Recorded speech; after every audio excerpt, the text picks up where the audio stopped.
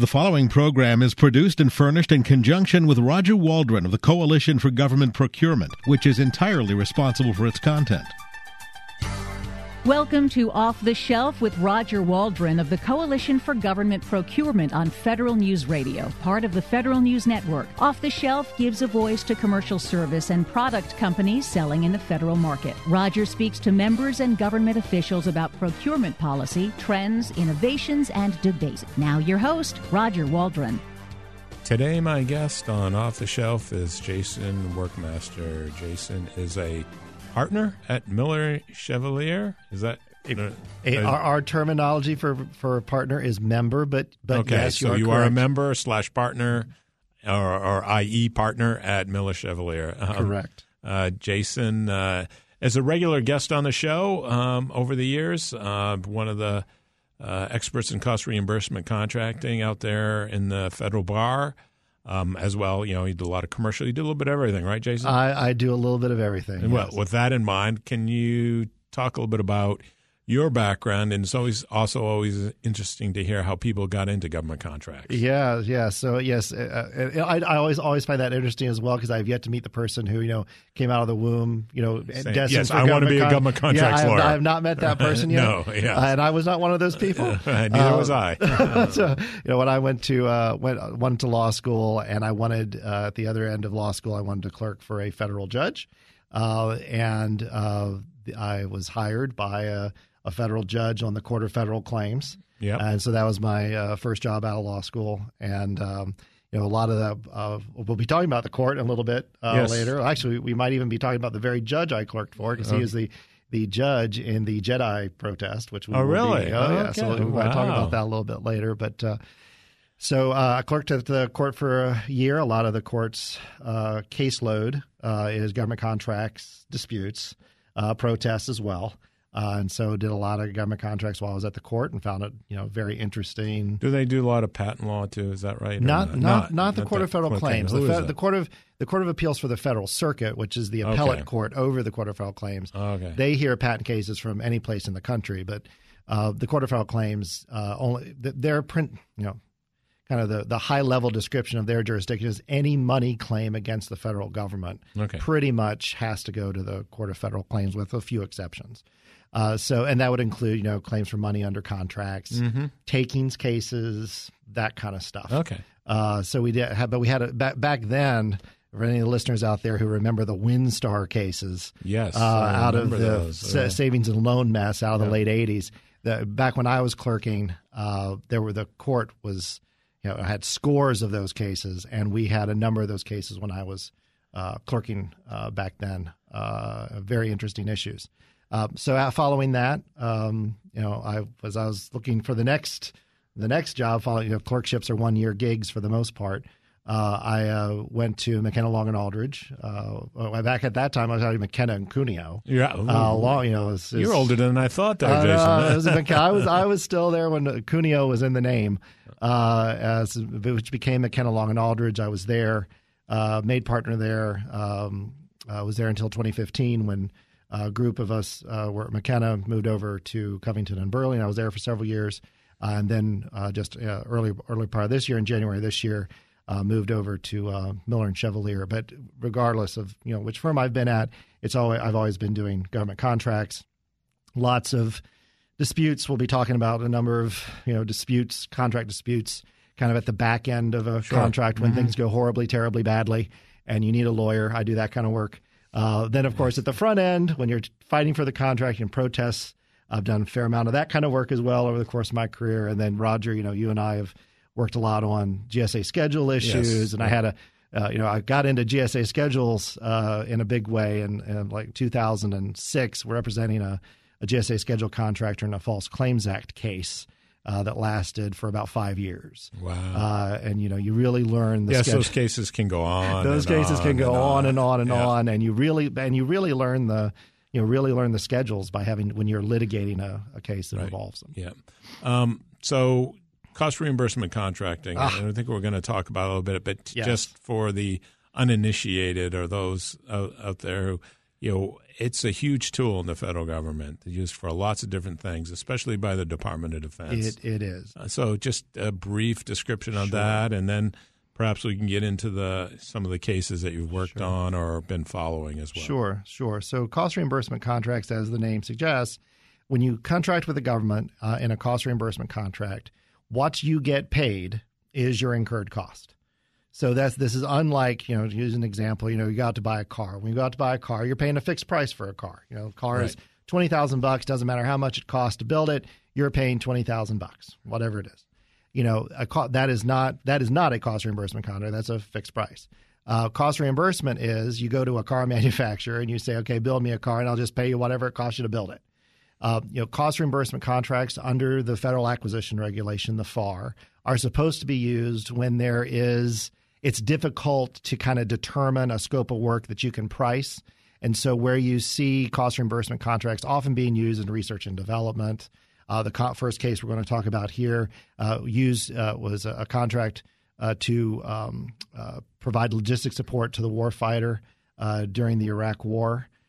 That's a very difficult scope of work to price. Right. And so that's a fluid responsibility, right? Performance responsibility. Exactly. So, the government would just, issue a task order. This was an idea. We'll get into this in a little bit more. But our cost reimbursement contract, since you don't know exactly the scope of work, and so what's important in any cost reimbursement contract, the contractor has to have some sort of system to keep track of its incurred cost so that it knows what to bill. So what also comes up often with cost reimbursement contracts is how do you segregate allowable from unallowable cost, and what is going into your indirect cost pools that you're being charged as indirect costs of the contract. So it can be a very tricky. You got to be careful with cost reimbursement contracts in your record keeping. Right, and to the extent that it is just cost, it doesn't include profit. No, right. There's fees. There's fee on top. There's fee on top of it. So there's different types of fee. There's fixed fee where you just have it's what the name implies. You perform the contract and you set up front fixed fee. You're going to perform the contract and your fixed fee will be $1 million or whatever. Then there's award fee when the fee is actually determined on the basis of certain criteria. Did you meet certain performance metrics, that kind of stuff? That's award fee. Then there's incentive fees, which is oftentimes tied to do you keep costs down? If you keep costs down, you'll make more in fee. The one thing that is important to keep in mind with cost reimbursement contracts, there is a type of fee that is prohibited by the FAR, and that's fee determined as a percentage of cost. Yeah, cost plus percentage. Cost plus percentage of cost is a forbidden contracting type under the Federal Acquisition Regulation. So you can't enter into that. Yeah, because there's no end. There could be no end to it, right? That just incentivizes the contractor to run up costs as much as possible, and the government doesn't want to do that. Right. So, and I think this is one of your cases. This first case is one of my cases. It's a one from the Iraq War. It is from the Iraq War. It involves KBR. Can you tell us about that case? I mean, it's amazing that these things do go on for so long. Oh, it is astonishing. So this first case doesn't involve KBR, Kellogg Brown and Root, which had the contract at issue here is a contract we refer to as LOGCAP 3. There has been a series of LOGCAP contracts. The first LOGCAP contract goes all the way back to the early 90s, and it's the Army's Logistics Civil Augmentation Program. That's LOGCAP. And the purpose of LOGCAP is to provide contractor logistics support to the United States Army as it's needed, including in some not very nice areas of the world. LOGCAP 3 was awarded to KBR at the end of 2001, shortly after 9/11. Yes. And was the iteration of LOGCAP that was in place for the majority of the most significant activity during the Iraq War. So when the Iraq War started in March of 2003, when the United States invaded Iraq, KBR received a number of task orders to support the warfighter, and this included dining facility. The government made the decision a long time ago that United States soldiers would no longer peel potatoes. And so that work is done by contractors. And so in Iraq, it was done by KBR and its subcontractors under LOGCAP 3, running dining facilities, moving material in and out of theater. taking out the trash, all that kind of stuff. Right. And when you think about that, what's being performed and what was asked of the companies, it's remarkable, in a lot of ways, a remarkable success story in logistics support. It is. That the U.S. military can project itself clear to the other side of the planet, and have the logistical support that you're describing, there and essentially supporting them day and night, 24 hours a day, and taking care. It's amazing. It's astonishing. The invasion was in March of 2003, and the directive to KBR was, we want beans and franks for the soldiers by the 4th of July, and KBR did it. So it is. I've had numerous conversations with folks, offline from the within the military and the Pentagon. The KBR's record of success in meeting the military's needs under really terrible conditions is just astonishing. Yeah. So I'm sorry to interrupt. So anyway, in the log cap contract, as you would expect, not surprisingly, the government promised to protect KBR and its subcontractors as they were performing work, in theater. And they promised to provide, in the contract, protection that was commensurate with that given to DoD civilians.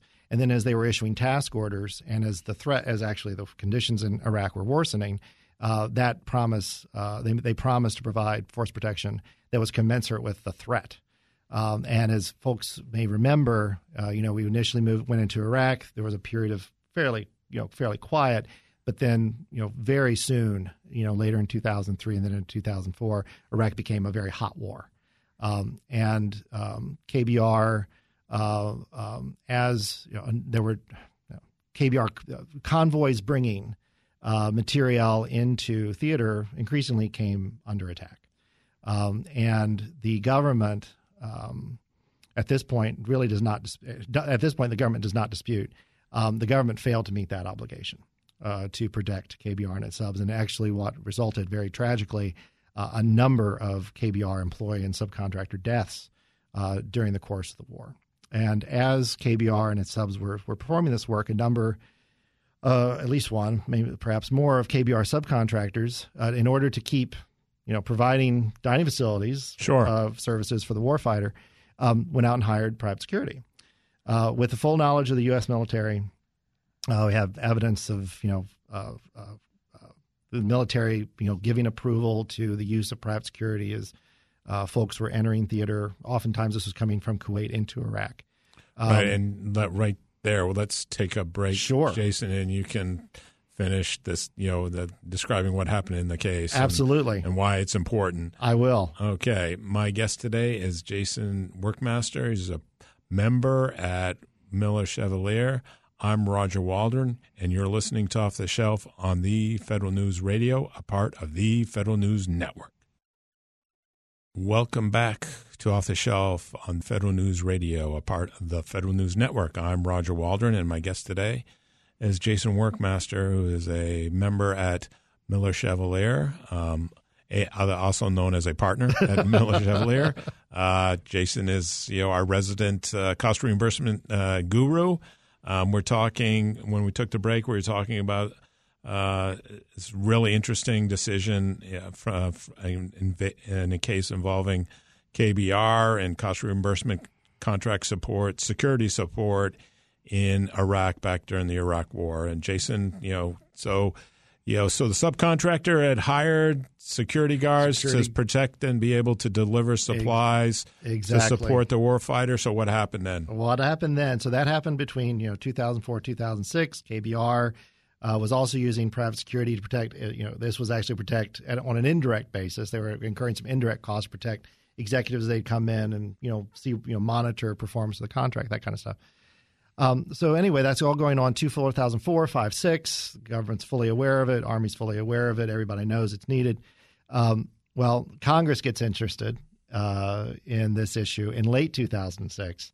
It's very rarely a good thing for contractors when Congress gets interested in something. Yes. And there was a series of hearings, and back at the time, the Congressman Waxman was the chair of the Government Oversight Committee, or whatever it was called at the time. And they were holding a series of hearings regarding KBR's performance and various other things. And the committee got very stirred up over the use of private security. They were holding a hearing in early February of 2007, where Undersecretary or Deputy Secretary was coming to testify on this subject of the use of private security. And the day before she was to testify, the government issued a letter to KBR saying, "We are shocked to learn of the use of private security under this contract, and we are taking back $20 million effective immediately." Sounds like the Casablanca movie. Exactly. Right? It's exactly like Casablanca. And so then the undersecretary, whatever, shows up the next day and tells Congressman Waxman, "We just took $20 million back from KBR." And the congressman says, "This hearing may very well have saved the American taxpayer $20 million. Well, that was the first $20 million they took back. They ended up taking back about another $25 million. At one point, their total demand was up to $103 million that they wanted back. Yeah. We, of course, then began litigate. This is all happening in 2007. So just as a contract disputes person, we filed certified claims demanding return of the money. Those claims begin to be submitted in 2007. As the government takes more money, we submit more claims demanding return of the money. So we submit these claims.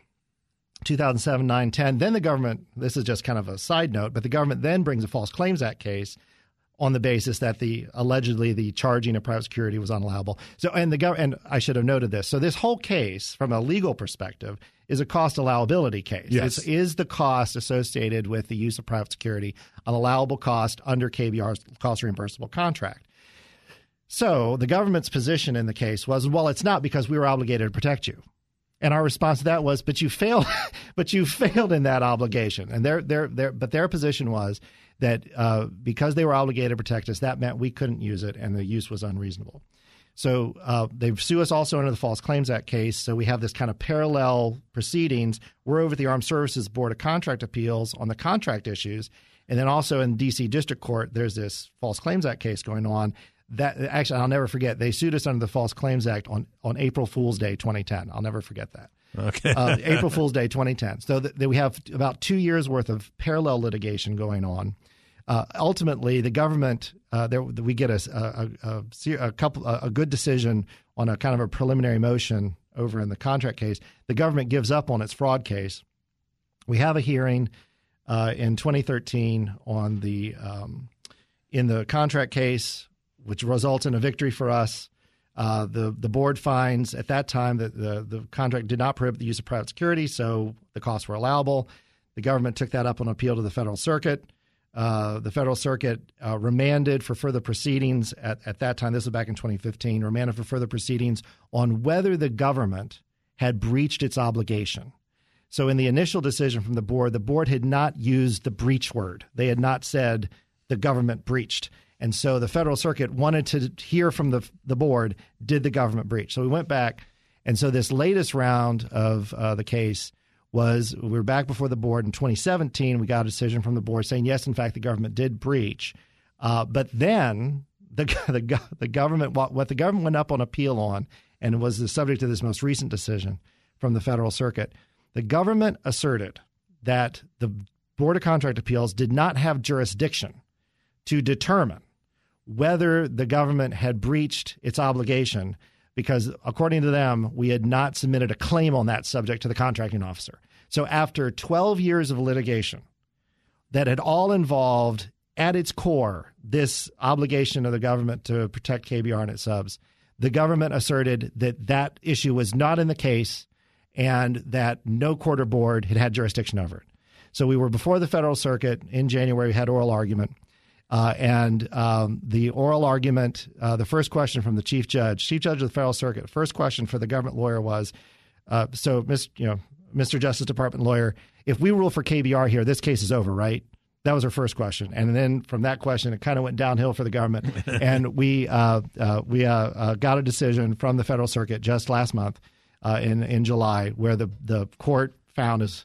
We're very happy to report that the board had jurisdiction, and now just recently the the government's deadline to ask for a hearing or anything on that matter has passed, and so that decision of the Federal Circuit it's of importance for contractors because as a legal matter, what we were asserting was that the government's prior material breach of the contract had excused any obligation that we had, that there may have been to not use private security, and because of that, your costs associated with the use of private security should be allowable.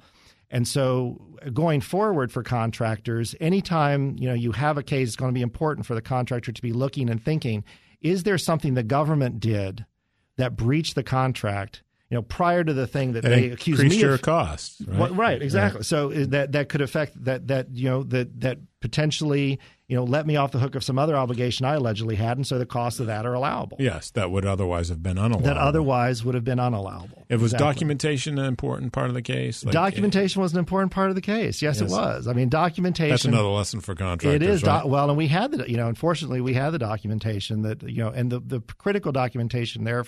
Some of it at least was, documentation of the government's full knowledge and acceptance. Yeah. We even had KBR had submitted a package seeking consent of a particular subcontract where the package had said to a DCMA contracting officer, where the package had said, the sub is going to be using private security, and the ACO came back and said approved. Right. So I mean that kind of documentation was very helpful, and it's great that we had it because one of the other issues that came up in this case. We were trying to get documents out of the government. The government, we never got all the documents that we wanted from the government because the government said, well, those were in theater and now they're in some warehouse down in CENTCOM and Tampa and nobody can find them. And which movie, Raiders of the Lost Ark? Exactly. Yes, Harrison Ford is still looking for these documents. Yeah, so it's a great picture, and it will be helpful to contractors on this jurisdictional issue of when you can assert prior material breach and does it have to go to the contracting officer? It's something that comes up routinely, and this is a really interesting story in terms of what happened. It was very interesting, and you can relate to it because you think about the headlines and what you saw in the news back then about all those things and what was going on and the convoys and that sort of stuff. So, hey, Jason, you know what? We're already up on the break. Okay, so we've covered KBR. We really have. But when we come back, we'll talk a little about LOGCAP. There's some LOGCAP 5, yes, which involves some really interesting bid protest sort of scenarios and what's going on. Yes. And then maybe we'll talk a little bit about some pure legal analysis of the JEDI decision. Absolutely. Okay. My guest today is Jason Workmaster. He is a member at Miller Chevalier. I'm Roger Waldron. You're listening to Off the Shelf on Federal News Radio, a part of the Federal News Network. Welcome back to Off the Shelf on Federal News Radio, a part of the Federal News Network. My guest today is Jason Workmaster, partner/member at Miller Chevalier. I'm Roger Waldron, and this segment, Jason, let's talk a little about some interesting bid protest sort of developments. Sure. Before the show, when you were briefing me on these things, I was thinking, really? That's kind of interesting. Yes. So LOGCAP 5, fifth version of it, fifth follow-on, whatever, which relates to LOGCAP 3, which we just got done talking about, right? So it's funny how they overlap. So, but they've had the competition. There's some bid protests. Can you talk a little bit about what's going on there? Sure. So, as you said, we were skipping LOGCAP 4. Yes. And we're going straight Apparently that was uneventful. Going straight to LOGCAP 5, and which is, again, like LOGCAP 3, these are IDI. This is an IDIQ. But unlike LOGCAP 3, this is a multiple award IDIQ. So LOGCAP 3, KBR was the sole LOGCAP contract holder. Under LOGCAP 5, the government made a number of awards, which were then protested. And they were all number of protests filed at the GAO. As many listeners probably already know, when you want to file a bid protest, you have a few choices.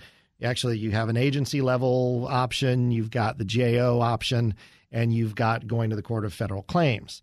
And oftentimes these are additive. These are not you can do one and then do the next and then do the next. Right. And so what oftentimes will happen is disappointed offerors will first go to GAO, and one of the the benefits of doing so is that if you go to GAO within certain timelines, you get an automatic stay of performance by the awardees. And so this protest is no different. This series of protests is no different. The disappointed offerors start out at GAO, and there's 4 protests lodged by different protesters, some of whom had actually won contracts. However, their view, the couple of the contractors that had won contracts, they had issues with the amount of work share they'd gotten, that kind of stuff. So even though they had won, they protested. Had won a piece of it. They still had a beef with the award. Right, they didn't get as much as they thought. And then, of course, some of the protests were brought by people who just didn't get a contract. Mm-hmm. So the first of those gets decided by GAO. So there's 4, as I mentioned. One gets decided, the protester loses. The protester then goes ahead and goes to court.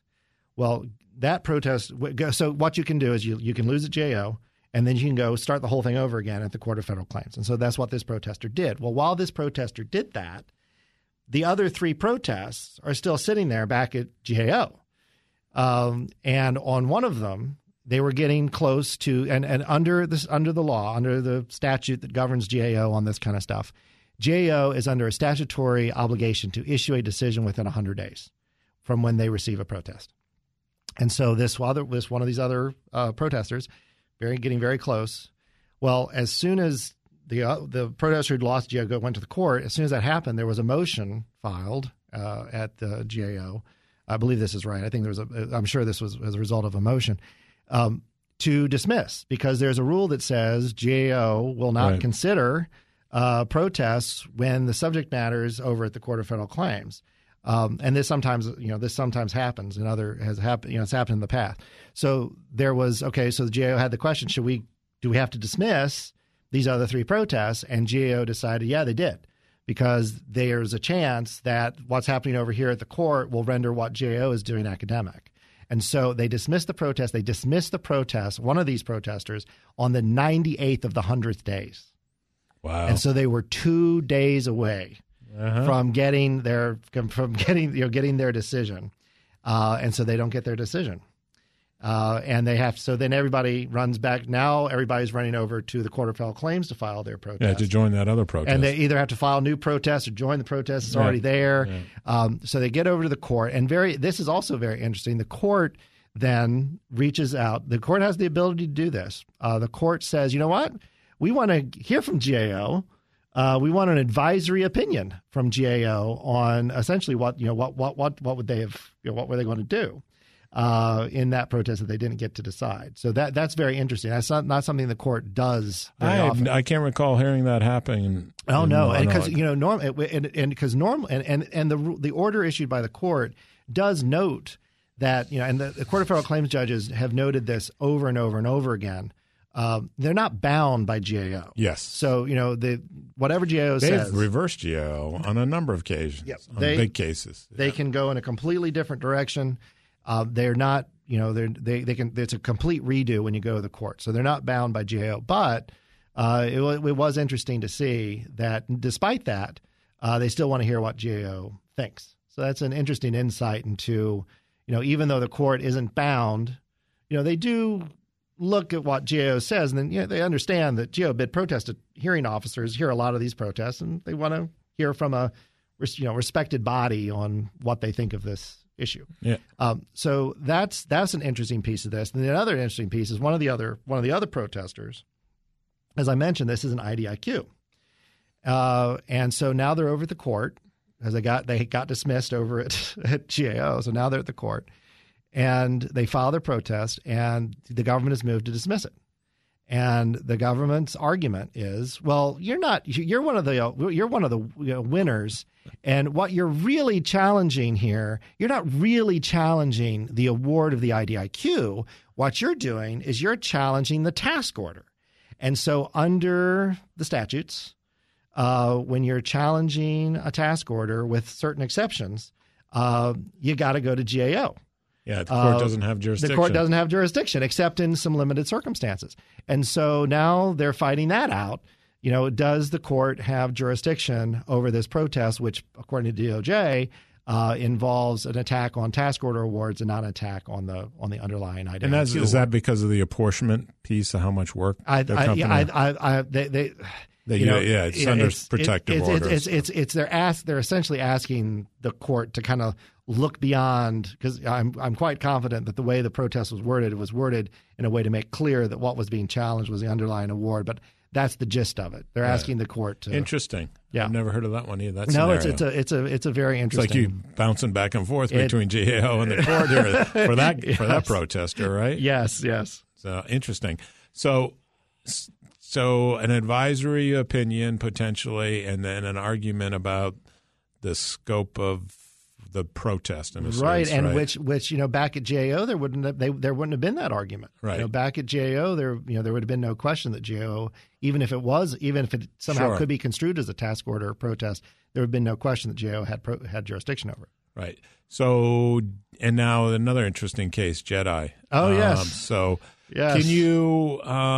We got about a minute left in this segment. Sure. Can you just so there's the decision that where the protest was denied by the court, it was denied. It was denied at GAO. Well, first of all, they went to GAO. Yeah. But just real briefly, so just so everybody's on the same page here. JEDI is, of course, the Defense Department's massive cloud computing contract. Is expected to have a value of $10 billion. It's been set as they had decided to make a single award. That's what was protested to GAO. That was protested by Oracle to GAO. GAO denied the protest, and following that, Oracle went to the Court of Federal Claims, and the Court of Federal Claims has now just recently also denied Oracle's protest. And in addition to the decision to make this a single award, Oracle had made a number of allegations regarding conflicts of interest against the government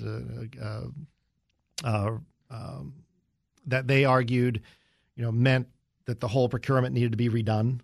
And very interestingly, so the way the court came down on this, the court found that even if and the court had some things to say about improprieties in the procurement.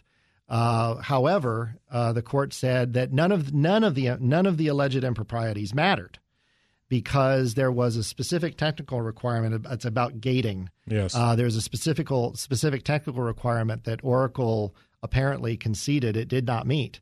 And so because of that, the court found that even if there were improprieties, Oracle wasn't harmed by them. There was no prejudice to Oracle because Oracle would not be able to get an award anyway. So it's as a legal matter, it's a reminder that in every and this is the case whether you go to GAO or the court, in every protest, prejudice matters. Yeah, right. So, and you know what? That's perfect timing, Jason. We're up on the break. When we come back, might have a couple follow-up questions on JEDI, and maybe then we'll turn to look a little bit about what's going on at GSA, schedules consolidation in particular. My guest today is Jason Workmaster. He's a member at Miller Chevalier. I'm Roger Waldron, and you're listening to Off the Shelf on Federal News Radio, a part of the Federal News Network. Welcome back to Off the Shelf on Federal News Radio, a part of the Federal News Network. My name is Roger Waldron. My guest today is Jason Workmaster, who's a member at Miller Chevalier. We're talking government procurement. We spend a fair amount on cost reimbursement contracting issues that may mean a lot to government contractors. We talked some bid protest and started talking about JEDI. And I guess the one question I would have about JEDI is just it's fascinating. There's two justifications for doing a multiple award. The contracting officer did one based on Part 16 of the FAR, and that determination was found to be reasonable by the court. But then there was a justification, I think at a much higher level, and where the determination focused on the contract type, the statutory sort of that if you do a firm fixed price with specific tasks that are identified in the contract, it can be a single award. The court didn't buy that one. Do you have any thoughts on that? It's just kind of interesting. In one case, it was okay based on slightly different criteria, right. And then on the statutory criteria that are incorporated in regulation about contract type and others, that the judge said no, it wasn't good. No, I think it's interesting how the court found both that and also found no prejudice. I mean that's kind of interesting. You know, it's there seems to be a tension there, and as far as lessons go for the future, I think what we're going to see is determinations and findings on this subject that are button this up. I think in light of following this decision, the government will try to button up in as many different ways as possible following this decision, because they're not going to, regardless of the fact that the government won this particular round, they're not going to. They would prefer not to have to go through this kind of thing in the future. So I think that's likely to be.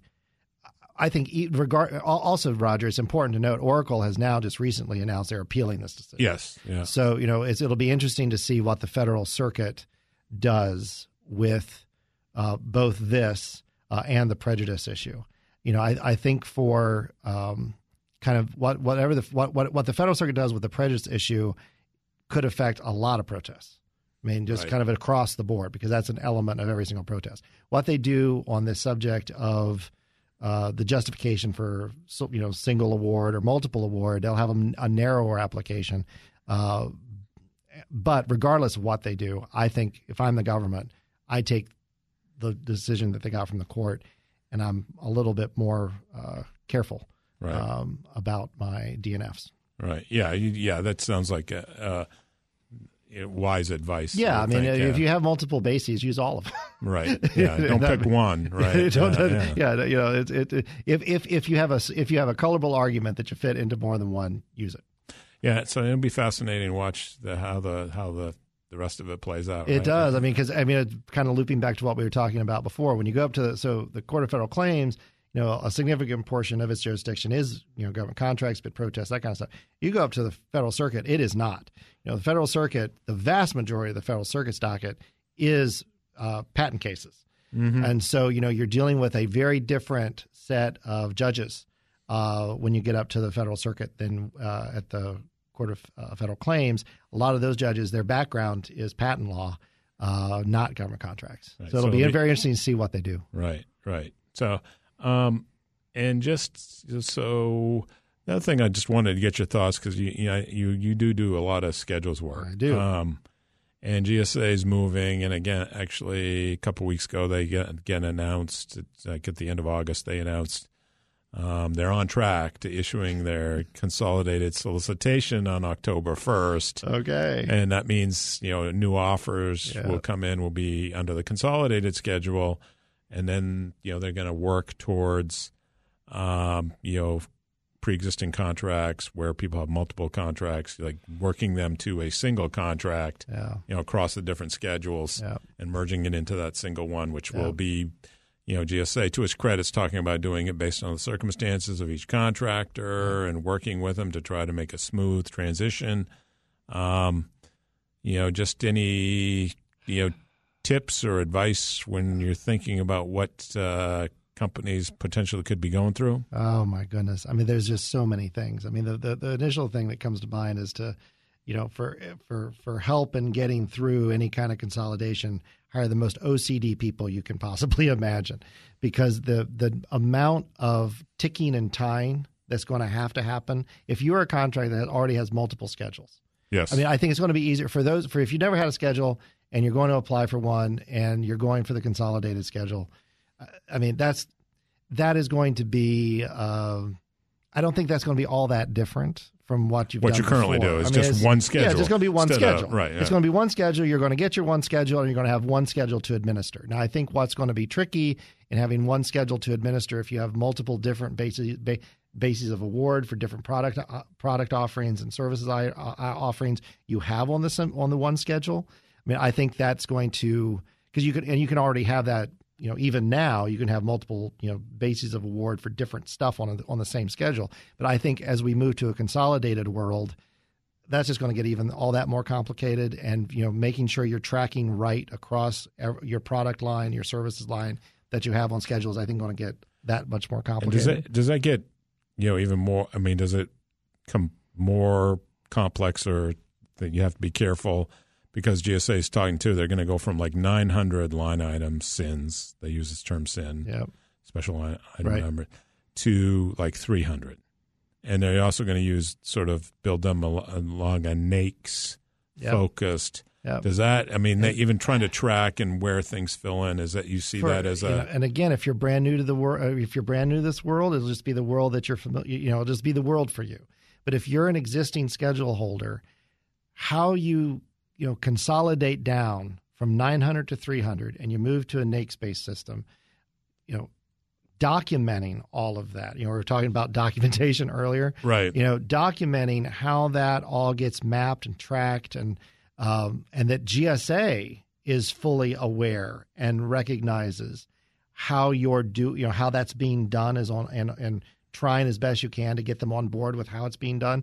I mean, that's going to require a lot of patience and a lot of time and a lot of painstaking attention to detail, because it's going to be very easy for stuff to get lost in the mix. And I think back also to when at the spring conference when we heard GSA saying, we're not all going to move, even if we're going to consolidate. We're not necessarily going to get rid of existing contract numbers. So I still haven't quite yet. Maybe you've heard, Roger, how that's going to work, but I don't quite yet understand how I'm going to have a consolidated contract, presumably with a contract number, and then other contract numbers underneath that contract. That could get keeping track of orders. This affects payment of IFF. This affects everything. Right. I think part of the, trying to keep numbers in place is for purposes of orders and pre-existing BPAs and making sure you got those bases covered. Yeah, because companies need to think about that. Once those contract, anytime a contract number changes, there could be a question about the viability of BPAs that were issued underneath it. It's good. Some good thoughts there. So we have a couple minutes left, Jason. I want to just quickly ask you, we're going to go back to your cost reimbursement guru. Yes. There's this Bechtel decision with regard to litigation costs or third-party litigation costs. Yes. Real quickly, what does that mean for contractors? Very, very quickly. And as many folks who have been around government contracts for a while are probably already aware, the Bechtel case is a new, relatively very new decision from the Federal Circuit. It tracks back to a decision from a few years ago that people probably remember, the TCOM decision, which TCOM and Bechtel involve a contractor's ability under its cost reimbursement vehicles to recover the costs of in these cases third-party litigation. And so in both of these cases, the contractor was sued. The TCOM involved a Title VII action. Bechtel involved other allegations of harassment, that kind of stuff, personnel action. Yes. So they, in both cases, the case is settled. And so the question that ultimately came up was, okay, well, we've settled these cases, we resolved them, but these costs should be allowable. We should get reimbursed for the cost of the settlement and other associated costs by the government. And the government said no. And in TCOM, the Federal Circuit had said that, well, because your contract concludes an anti-discrimination provision, it says thou shalt not discriminate. These costs, and there's another part in FAR Part 31, which are the cost principles that govern what is allowable and what isn't. There's a provision in FAR Part 31 that says you can't recover for costs that do not comply with the terms of the contract. They said, well, obviously the costs of discriminating don't comply with the terms of the contract because it says don't discriminate. And so the cost of settling litigation involving discrimination allegations, you can't recover unless you demonstrate that the allegations, under the lawsuit had no substantial chance of success. That issue came back to the court in Bechtel. Bechtel argued that look, we had they had a course of conduct. The agency here was Department of Energy. They had a course of conduct where the Department of Energy had reimbursed these costs routinely in the past. they had a special provision in the contract that addressed the allowability of third-party litigation costs. And, TCOM had recognized if you had a special provision there, in your contract that made the cost allowable, TCOM didn't foreclose your ability to recover. Bechtel argued, look, we have the special provision. DOE's pay these costs for years. Federal Circuit said, too bad. This case is governed by TCOM. You still lose. So it was a very disappointing decision for contractors and an indication that, at least on this issue of allowability of costs incurred for discrimination cases, harassment cases, going to be very difficult for the contractor to recover if the CO determines that the underlying litigation, if they don't buy the argument that the underlying litigation had little likelihood of success. Right. Interesting. So there's really not. I mean, it's just a new unallowable cost. It is a reiteration of an unallowable cost. Took TCOM, I'd say, maybe another half a step further in making it different than it was. And at the same time, I know we're not going to get into this, but it is, to end on a happy note. Can we just end on one quick happy note? Quick. A quick happy note would be DCA has just recently issued new guidance on expressly unallowable costs, which if you have cost reimbursement contracts, if a cost is expressly unallowable and you charge for it, you can get dinged with penalties. And DCAA's position had been that a cost could be expressly unallowable even if it wasn't expressly stated in the cost principles. Sort of stealth. It could be implicitly expressly unallowable. Well, that's interesting. And they lost a case on that, a Raytheon case, and they've updated their guidance in a good way, and it's a good development for contractors. So as DCA is coming in, hopefully your audits will go a little bit easier on the question of expressly unallowable costs with the new DCAA guidance. Only the government would come up with implicitly expressly unallowable costs. Yes. Jason, thank you so much. I want to thank my guest today, Jason Workmaster. He's a member at Miller Chevalier. I'm Roger Waldron, and you've been listening to Off the Shelf on Federal News Radio, a part of the Federal News Network.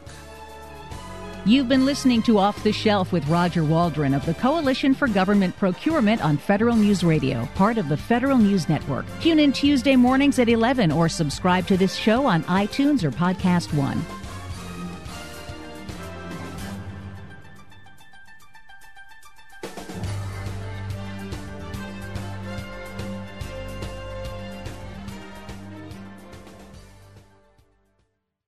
To be your best every day, you need proven quality sleep every night.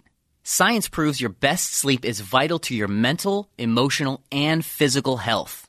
And that's where the Sleep Number bed comes in. And let me tell you, ever since I've had it, my sleep IQ score is just going higher and higher. And did you know 8 out of 10 couples say that one of them sleeps too hot or too cold? Science tells us regulating your sleep temperature leads to higher quality sleep.